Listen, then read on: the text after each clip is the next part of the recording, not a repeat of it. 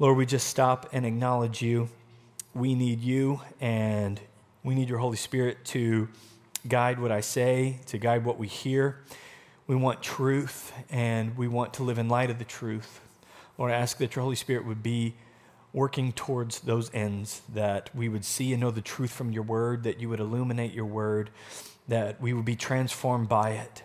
Especially in this Advent season, Lord, we want to behold that precious and beautiful and powerful Savior that came in the form of a baby. In Jesus' name, amen. Any mathematicians or geometric giants or algebra aficionados in the house? See, I think you think I'm going to make you come up and do a math problem because nobody's raising their hands. Simply, anybody good at math, I'm not going to have you come up and do a problem. Like, you're wired that way. I see a few. It's not me.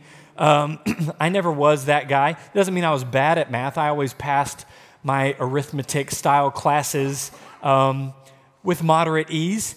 But those were the types of classes for me that I'm like, I got to get through this because it wasn't a joy for me. And for people who like numbers, thank God for people like Chris, our director of our finance department at our church, who crunches numbers all the time and loves it. And I just want to give her pies because of that. Thank God for people who are wired that way. I am not. But there are some terms that I want to briefly bring back up to our memory that maybe you use on a regular basis from the yesteryear of our education. These two terms are geometric. They are parallel and perpendicular. Parallel and perpendicular. Now, most of you would hear those terms and know exactly what they mean. Parallel being two lines that are running along the same path at the same distance that never intersect. It's like train tracks. They're always the same distance apart, going in the same direction. And then perpendicular is different. It's instead of them running parallel, they're 90-degree angle offset from the other. There's deviation. There's a different direction of the line. We're in our Advent series right now, and last week we looked at Matthew's account of the advent of Christ. The week before that, we looked at the Gospel of John and his account of the advent of Christ. Go ahead and turn to the book of Luke, Luke chapter 1, as we look at Luke's account of the advent of Christ. In the opening chapters of Luke's Gospel, Luke is simultaneously drawing parallel lines and perpendicular lines. He's doing so by accounting the birth of John the Baptist and accounting the birth of Jesus, the Messiah. And what you might be familiar with from the reading of these passages year after year is a few of these dynamics that maybe you haven't noticed the way in which Luke, the author of the Gospel of Luke, is capturing, intentionally paralleling John and Jesus, but also doing so in a way where he's making them perpendicular and different from each other as well. For example, the parallels. First, the birth of John is foretold. We're opening this gospel about Jesus Christ, and for some strange reason, Luke starts with talking about the birth of John the Baptist. Yet then you see right after that, he talks about the birth of Jesus Christ and how it was foretold. Then after that, we see the two mothers, Elizabeth, the mother of John, and Mary, the mother of Jesus. We see them get together where we see John and Jesus' paths intersecting, showing the way in which their lives, their mission, their purpose also were parallel and intersect.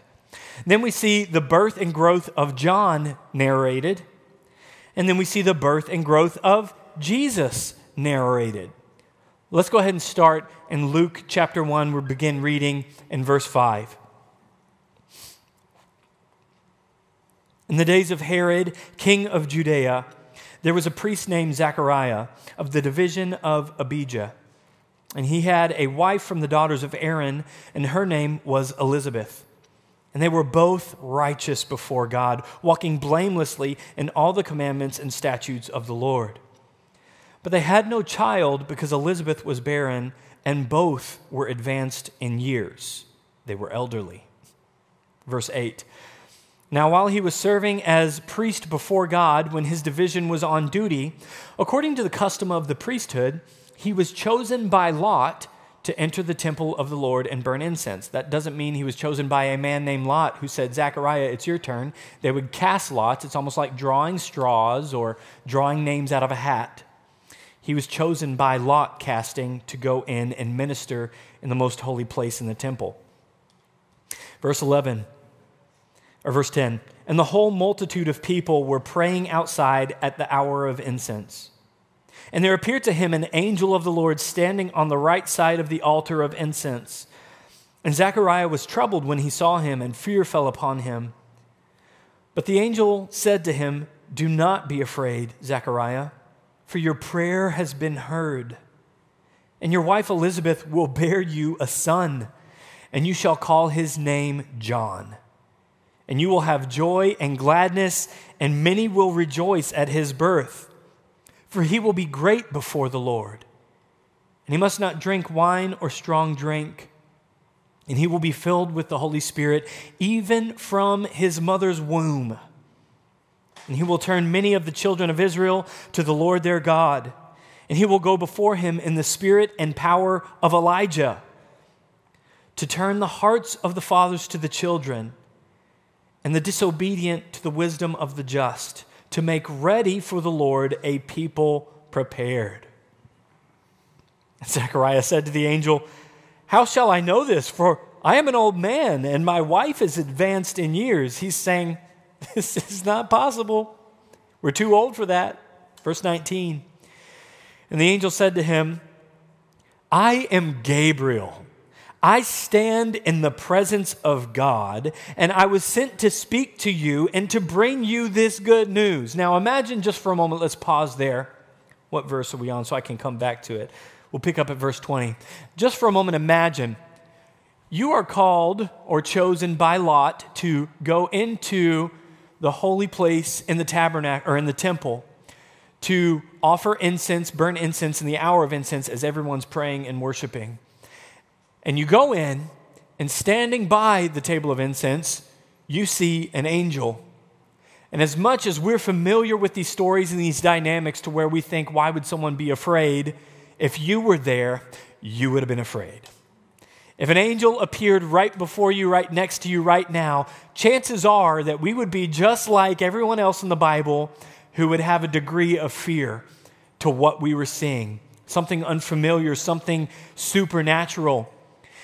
And Zechariah, like everyone else in the Bible who sees an angel, is afraid.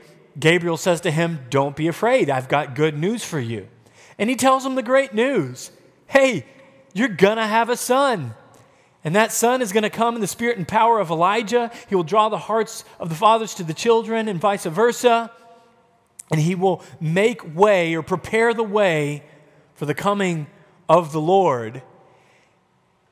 And Zechariah says, how's that going to happen? I'm old and so is my wife. And then Gabriel responds to you by saying, I am Gabriel. Now, whether or not there was a way for him to have an understanding of that name or the implications of Gabriel's role, who knows? But then he says this, I am Gabriel. I stand in the presence of God. I have been sent with this message. If Zechariah's knees stopped knocking when he said, don't be afraid, they probably just started knocking again. Because he said, I'm Gabriel, I stand in the presence of God, meaning that's where I'm at all the time. And he sent me to share this message with you. Let's pick back up in verse 20 again. And behold, you will be silent and unable to speak until the day that these things take place, because you did not believe my words, which will be fulfilled in their time. And the people were waiting for Zechariah, and they were wondering at his delay in the temple. And when he came out, he was unable to speak to them, and they realized that he had seen a vision in the temple. And he kept making signs to them, gesturing, and remained mute. And when his time of service was ended, he went to his home. Verse 24. After these days, his wife Elizabeth conceived, and for 5 months she kept herself hidden, saying, Thus the Lord has done for me in the days when he looked on me to take away my reproach among people. Why? What does that mean? Why would Elizabeth say that?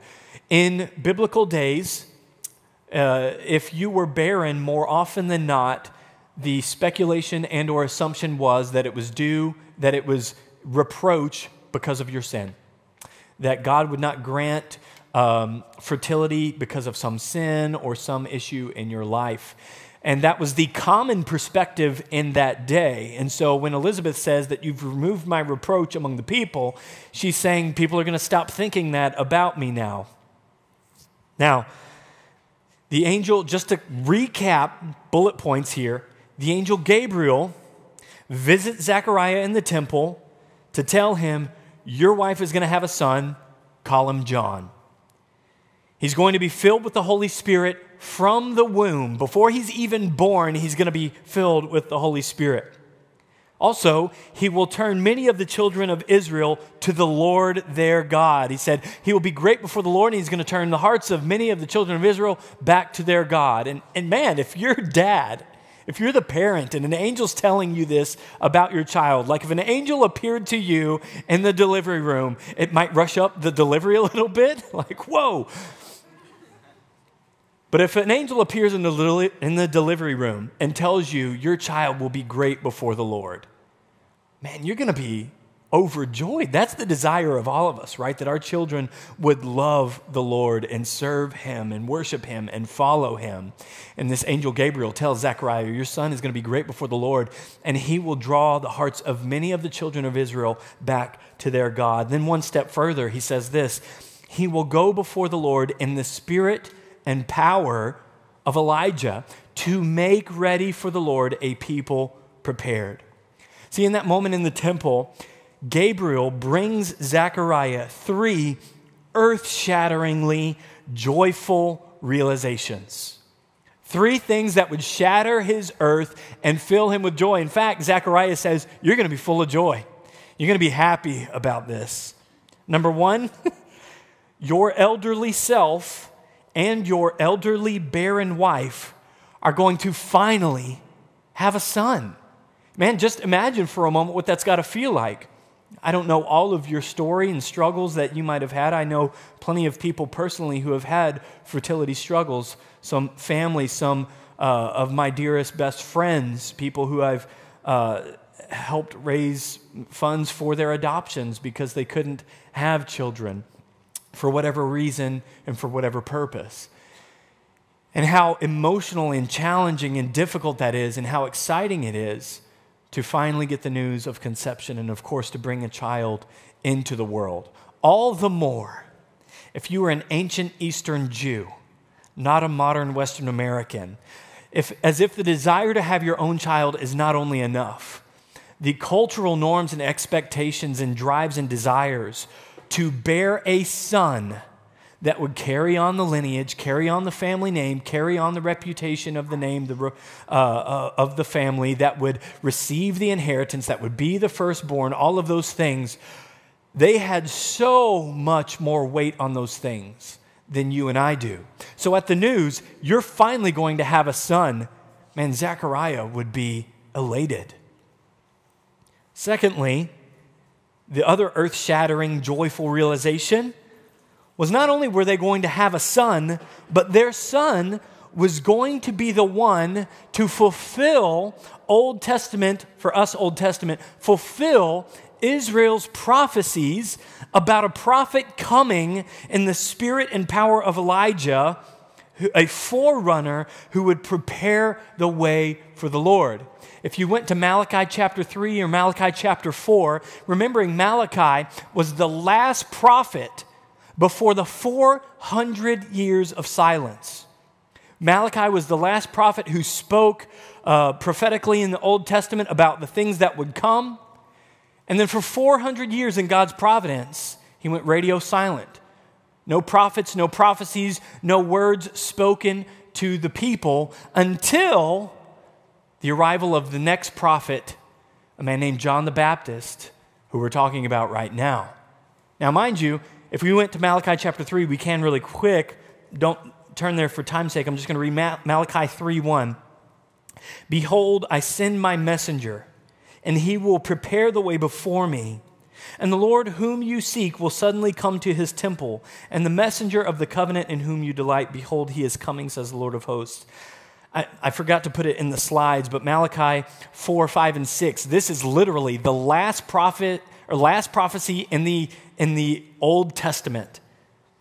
Malachi 4, 5, and 6 says this, behold, I will send you Elijah, the prophet, before the great and awesome day that the Lord comes. And now Gabriel's standing here saying that exact same, he's quoting Malachi to Zechariah, saying, this is your son. Not a literal manifestation of Elijah, but coming in the spirit and power of Elijah. Now, if you are Zechariah, not only a Jew, but a priest, a faithful, godly man, and an angel appears to you and says, hey, you're going to have a son. And hey, also that son is going to be the guy that Malachi was talking about, who would prepare the way as a forerunner, preparing the way for the coming of the Lord. All the more, you'd be elated, shocked, dumbfounded, full of joy. As amazing, as confounding, as joy-creating as those two announcements would be, they are incalculably, why do I put big words like that in my notes? Incalculably, I should have put infinitely lesser than the announcement or the realization that comes following this. Realizing, man, we're finally going to have a son. Man, he's going to be the forerunner.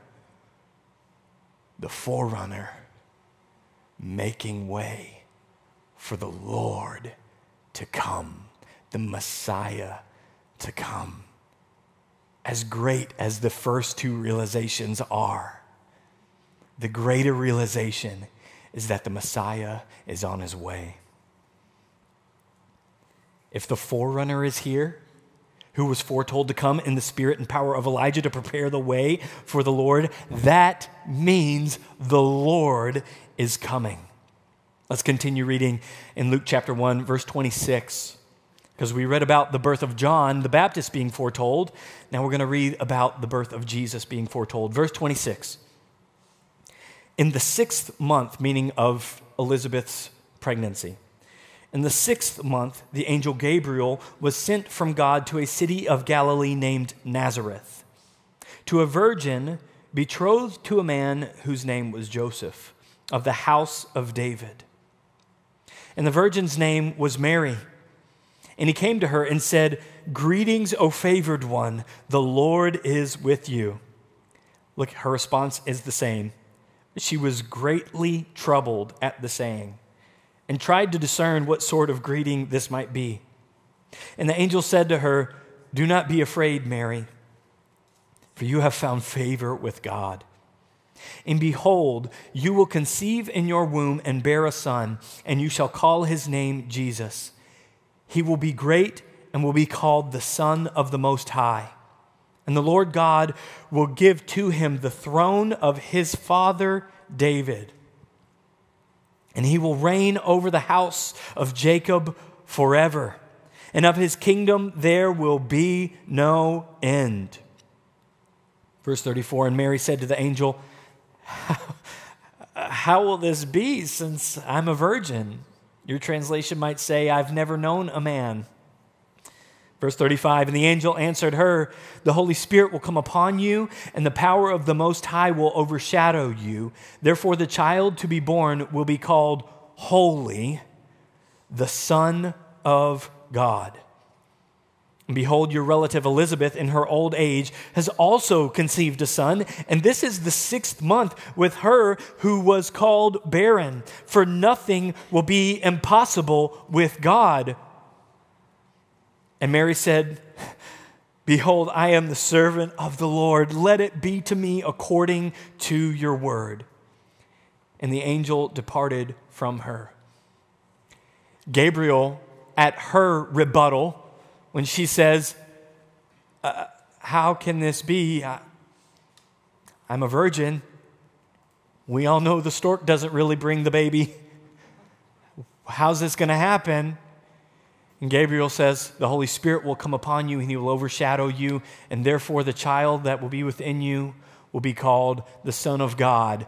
And to just drive further home any doubt or unbelief, or to answer any doubt or unbelief that she might still have, he says, by the way, your family member, your extended family member, Elizabeth, who Mary would know and go, she's old. She has conceived in her old age and is now at the 6th month. Nothing is impossible for God, like conceiving a baby within a virgin by the Holy Spirit of God. Gabriel tells Zechariah first, your son will be the fulfillment of Malachi 3 and 4, the coming of Elijah. Gabriel, the same guy, same angel, then goes to Mary as messenger and says, your son will be the fulfillment of 2 Samuel chapter 7, the coming of the king, the son of David. Did you notice the few times in there that the house of David or son of David was mentioned? If you missed last week's message, please go back online and watch it, where we see how much Matthew is zooming into the fact that Jesus is the fulfillment of the Abrahamic covenant and also of the Davidic covenant. And the significance of the Davidic covenant is this is a covenant promise that God made to Israel and to David, that God would have a king on the throne of David forever as an everlasting covenant. And the angel Gabriel's telling Mary right now, your son Jesus, who will be conceived by the Holy Spirit, will be the Son of God, Son of David, fulfilling and being that king who will rule and reign forever. Now, I want you to notice the plethora of parallels here, coming back to the parallel concept, the parallels in these two accounts, and why Luke is meticulously detailing these scenarios. Number one, both John and Jesus are born to godly Jewish parents. Both Zechariah and Mary are visited by the angel Gabriel. Both respond to Gabriel's appearance with fear and then are told not to be afraid. Both Elizabeth and Mary experience miraculous conceptions involving the Holy Spirit and outward signs. Notice Elizabeth conceives miraculously in her old age John, who would be John the Baptist, and he is filled with the Holy Spirit in the womb. Then beyond that, or on the other side, the other parallel track, Jesus is conceived in Mary's womb by the Holy Spirit miraculously. Both are told of the prophetic and redemptive significance of their child to come. One is the forerunner of the Messiah, one is the Messiah. Both at first disbelieve the good news message of Gabriel and provide rebuttals. That's not going to happen because we're old. That's not going to happen because I'm a virgin. Both then believe and offer praise to God. The conclusion of that scenario, or the conversation with Mary where Gabriel says, nothing is impossible, nothing is too difficult for God. Now, although Luke is intentionally capturing and highlighting the parallels between Jesus and John the Baptist to show that there is meaning and significance in redemptive history to both of their births, one being the forerunner to come before him and say, get ready because the kingdom is at hand. John going around saying, repent, for the kingdom is here. The kingdom is at hand. The kingdom is coming. The kingdom is now. Repent and turn away from your sins. The king is coming. Then the king, Jesus Christ, does come. And although Luke is capturing these parallels, he is also at the same time drawing perpendicular lines to show that although they're parallel, they are not parallel. We see Luke also capture details that would show that Jesus is greater, and not just a little bit greater. Number one, we have the barren womb versus the virgin womb. Barren wombs being opened are miraculous in their own right. We see them, though, accounted already multiple times in Scripture with Sarah and Rachel and Rebekah and Hannah. There were several women in the Old Testament who were barren, and God miraculously opened their wombs, even especially Sarah in her old age. But never before and never again had there or would there be a virgin womb that was opened and that gave birth. Jesus is greater than John, the one who came before him. Secondly, we see that John, meaning when they said, you'll name the boy John, John means God is gracious. What a beautiful name. If your name's John, that's a good name. Jesus means God is salvation, or Yahweh saves. Beautiful. Thirdly, whereas John will be, as Gabriel told Zechariah, John will be great before the Lord. And although Gabriel did tell Mary he will be great before the Lord, talking about Jesus, or great, that he will be great in God, further, not only would he be great before the Lord, Jesus would actually be the Lord. Whereas John is the one who would go before the Lord and prepare the way for the Lord, and he would be great before the Lord, Jesus comes in as the Lord. Whereas John would come in the spirit of Elijah and the power of Elijah and go before the Lord their God, preparing a way for him, Jesus comes as the Lord their God, God in the flesh, Emmanuel, meaning God with us. And although it's miraculous and spectacular and amazing and mind-boggling, all these details around the birth of John the Baptist, they pale in comparison to the details of the birth of Jesus Christ the Messiah. So although there were significant similarities between the foretelling of the birth of John the Baptist and the foretelling of the birth of Jesus Christ, there are significant differences in that one is captured as unquestionably greater than the other. In case anybody is sitting here going, wow, John, what a guy. John goes, no, actually, the guy who's coming after me is the guy. In fact, there are times wherein people are coming up to John the Baptist in the New Testament, and they're saying, John, man, don't you realize that some of your disciples are leaving you to go follow this guy Jesus? And John's like, yep, that's what's supposed to happen. He must increase, I must decrease. I'm baptizing you in water, but there's a guy who's coming after me who's going to baptize in the Holy Spirit, who is greater than me to the degree that I'm not even worthy to stoop down and do the strap of his sandal. John understood the gap, the chasm of, even though Jesus himself that said, of all the men born of women, there was none greater than John the Baptist. Yet, except there was one greater than John the Baptist, his name Jesus Christ. Let's look now at the convergence of these two stories in Luke 1, 39 through 44. In those days, Mary rose and went with haste into the hill country to a town in Judah, and she entered the house of Zechariah and greeted Elizabeth. And when Elizabeth heard the greeting of Mary, the baby leaped in her womb. And Elizabeth was filled with the Holy Spirit. And she exclaimed with a loud cry, "Blessed are you among women, and blessed is the fruit of your womb. And why is this granted to me, that the mother of my Lord should come to me? For behold, when the sound of your greeting came to my ears, the baby in my womb leaped for joy. And blessed is she who believed that there would be a fulfillment of what was spoken to her from the Lord." Now, there's just a couple things I would just want to pause really quick and highlight here. First and foremost, I just can't reconcile in my mind the concept, and this is a little bit of a rabbit trail, but it's one that's maybe worth taking a couple steps down. I just can't reconcile in my mind the concept of being biblical and Christian and seeing a baby in the womb as merely a clump of cells.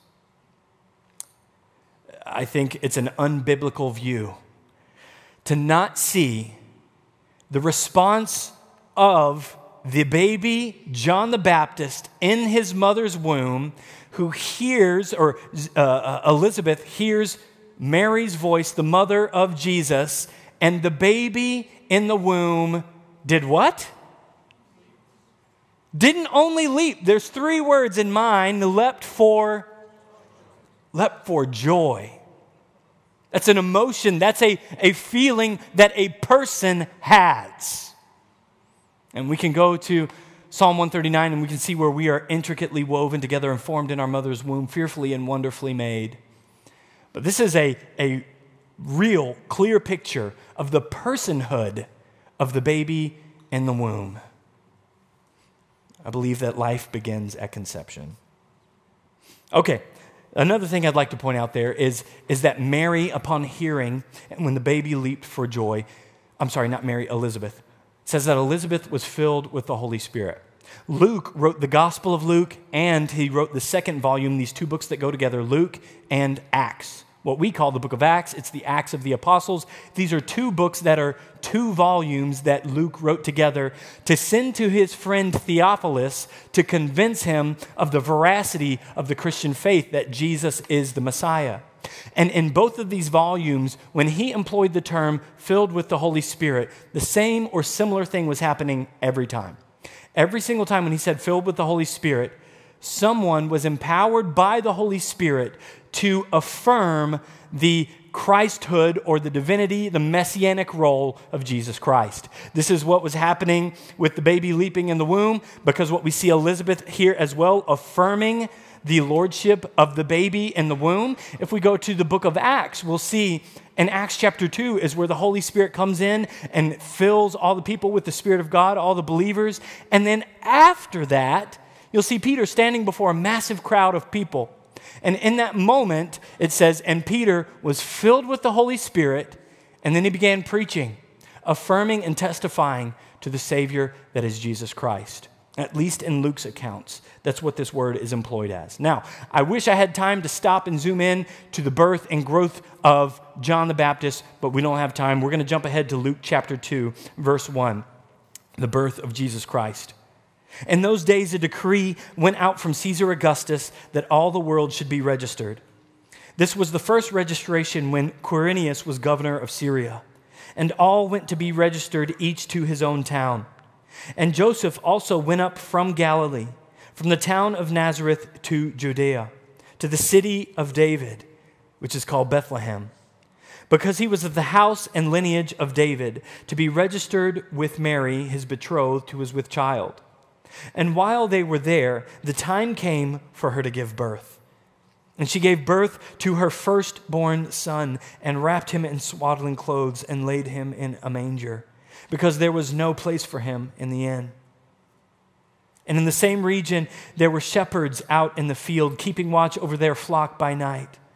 And an angel of the Lord appeared to them, and the glory of the Lord shone around them, and they were filled with great fear, just like you and I would have been. And the angel said to them, "Fear not, for behold, I bring you good news of great joy that will be for all people." If you are an underliner or a highlighter, what a line right there. This is good news of great joy for all people. Verse 11, "For unto you is born this day in the city of David a Savior, who is Christ the Lord. And this will be a sign for you. You will find a baby wrapped in swaddling clothes and lying in a manger." And suddenly there was with the angel a multitude of heavenly hosts, praising God and saying, "Glory to God in the highest, and on earth peace among those with whom he is pleased." Pause for just a moment. We hear these stories every year, and it's really easy for us to read that and not put ourselves in those shoes. Can you for just a moment imagine what it would be like to be out on the countryside in the nighttime, seeing the clear sky and the stars, no light pollution like all the artificial lights that we have nowadays that kind of cloud up the sky and the stars like this night, and all of a sudden an angel appears And you're terrified just like every other person that sees an angel in the Bible. And he says, don't be afraid. Here's good news. There is a baby born, Christ the Savior, the Lord. In Bethlehem, you're going to find him wrapped in clothes. And then beyond that, if that wasn't enough, all of a sudden out of nowhere, a massive angelic heavenly host choir appears and starts singing the praises and glory of God. What would that feel like? What would you do? What would it be? If we got out of service today and we walked outside and there was a heavenly angelic choir floating above the parking lot singing the glories of God, would you be like, oh, that's neat? Anyways, the football game kicks off and I got to go get lunch. How sad it is, how easy it is for us to disconnect our hearts from what we read because we've read it so many times. This is incredible. Verse 15, when the angels went away from them into heaven, the shepherds said to one another, let us go to Bethlehem and see this thing that has happened, which the Lord has made known to us. And they went with haste and found Mary and Joseph and the baby lying in a manger and an annoying little boy playing drums. Just kidding. That's a lame joke. I wish I made it up. I saw a meme. And when they saw it, meaning the baby, they made known the saying that had been told them concerning this child. And all who heard it wondered at what the shepherds told them. But Mary treasured up all these things, pondering them in her heart. And the shepherds returned, glorifying and praising God for all they had heard and seen as it had been told them. And at the end of 8 days, when he was circumcised, he was called Jesus, the name given by the angel before he was conceived in the womb. We would respond the same way the shepherds did. In fact, as we look at these details, look at these stories, our appropriate response, even though we're reading, not witnessing, we're reading accounts of true things, that the appropriate response for us today, sometimes if you're sitting and you're listening to the sermon and you're going, yeah, but what do? I hear the things you're teaching and I believe, but like, what do I do? How do I apply that? Stephen, would you give me more application points? Our application point today is the same as the shepherds. That upon hearing the good news, that we would long to go and behold. And although there's not a manger that we can go to today and see the Christ child sitting there, there is a place where we can go and behold the baby in God's word. That we would respond to the message the same way, that we would long to see and know the truth and believe the truth. And upon seeing and experiencing and believing the truth, that we would go away the same way that the shepherds did, singing and praising and glorifying God. Can you think for a moment that they would have left that place and gone, that was cool, let's tell no one? No. They would have witnessed and experienced something that changed their lives for the rest of their lives. Go tell it on the mountain. You don't even need that command, that encouragement. When you've seen and beheld and believe, you respond and go, I saw and I heard and I believe. Luke opened his gospel account by highlighting how John comes in the spirit and power of Elijah, fulfilling Malachi's and Moses' prophecies, fulfilling the last prophecy of the New Testament.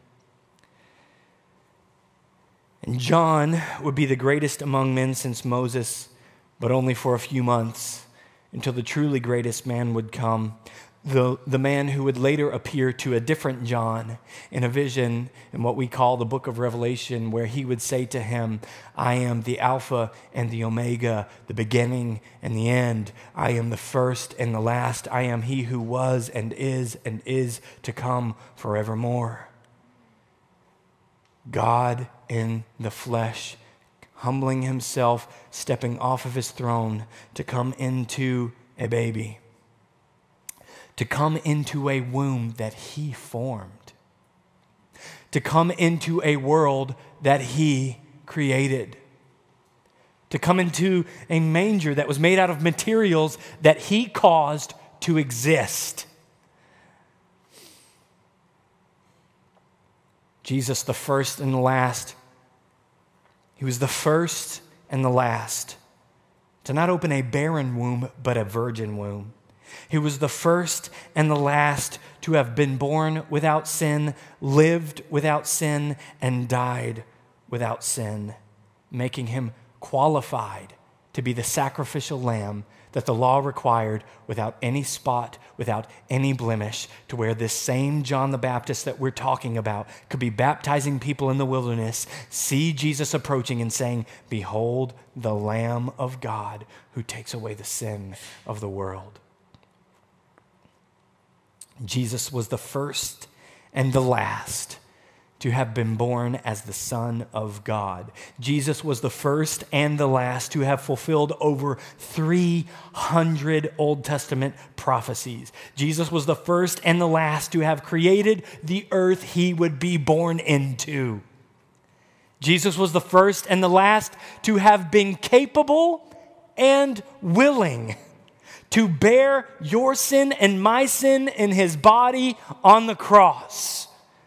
Despite him being born of the most humble circumstances in a manger, not in a crib, among barn animals, not among royalty and festive celebrations, not in a palace, in the humble town of Bethlehem, not in the capital city of Jerusalem or in the Roman capital of Rome, not born into a wealthy family of rapport, but born into a poor household of Mary and Joseph, as is affirmed by the sacrifices they offered when he was circumcised. They offered the Levitical poor family sacrifices.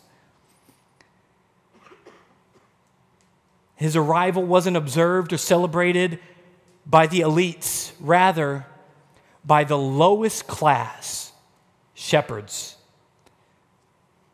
A baby who would grow up not as the warlord that everyone was looking for, the conquering king, not someone who would go and conquer armies like the armies of Xerxes or Alexander the Great or the Roman horde or Genghis Khan's Mongol army or Napoleon's Grande Armée or even the modern American military. All of these rulers, all of these powers, all of these kings and kingdoms and presidents, all of these and their images of projectable power are beneath the feet of this little baby boy. This baby born near the donkey, near the steer, near the lamb, who would grow up to become a carpenter and shape wood into tables and chairs and whatever else. Not only would he shape wood, this same carpenter is the one who created the tree that would be cut down and then shaped into a cross that he would then willingly go to and lay his life down for you and for me. That the God of the universe would humble himself to that degree, showing the greatest love that had ever been known to save the greatest rebels ever, to call them into the family of God. And the beauty and majesty and the awe and wonder of all of this is that the birth and the life of Jesus Christ is not only a parallel and perpendicular to John, but it's parallel and perpendicular to you and me. The last verse I'm going to read this morning as we wrap up is Hebrews 4:14 through 16, where it says this: "Since then we have a great high priest who has passed through the heavens, Jesus, the Son of God.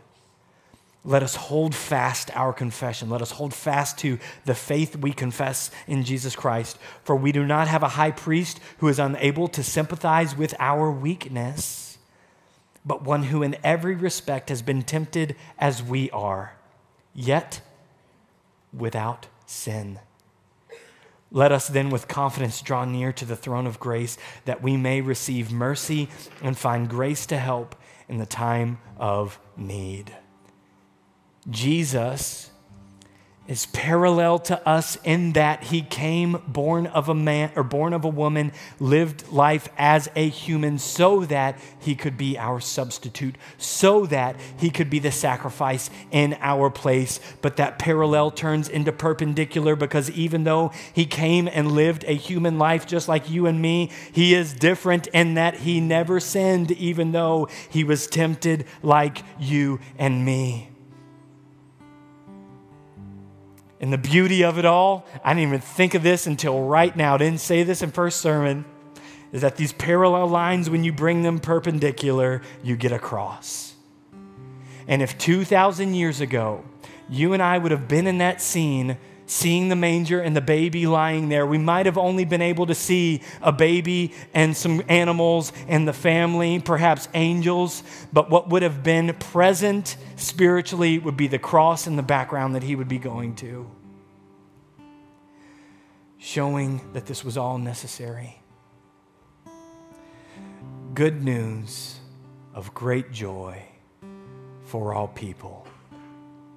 And if this is good news for you, which it is if you see it and believe it, and if it causes great joy in you, which it should if you see it and if you believe it, will cause you to go out singing the praises and glory of God to all people if you see it and believe it. It all begins with us beholding Jesus Christ. And when we behold him, we adore him. Would you stand this morning as we behold and adore the Savior?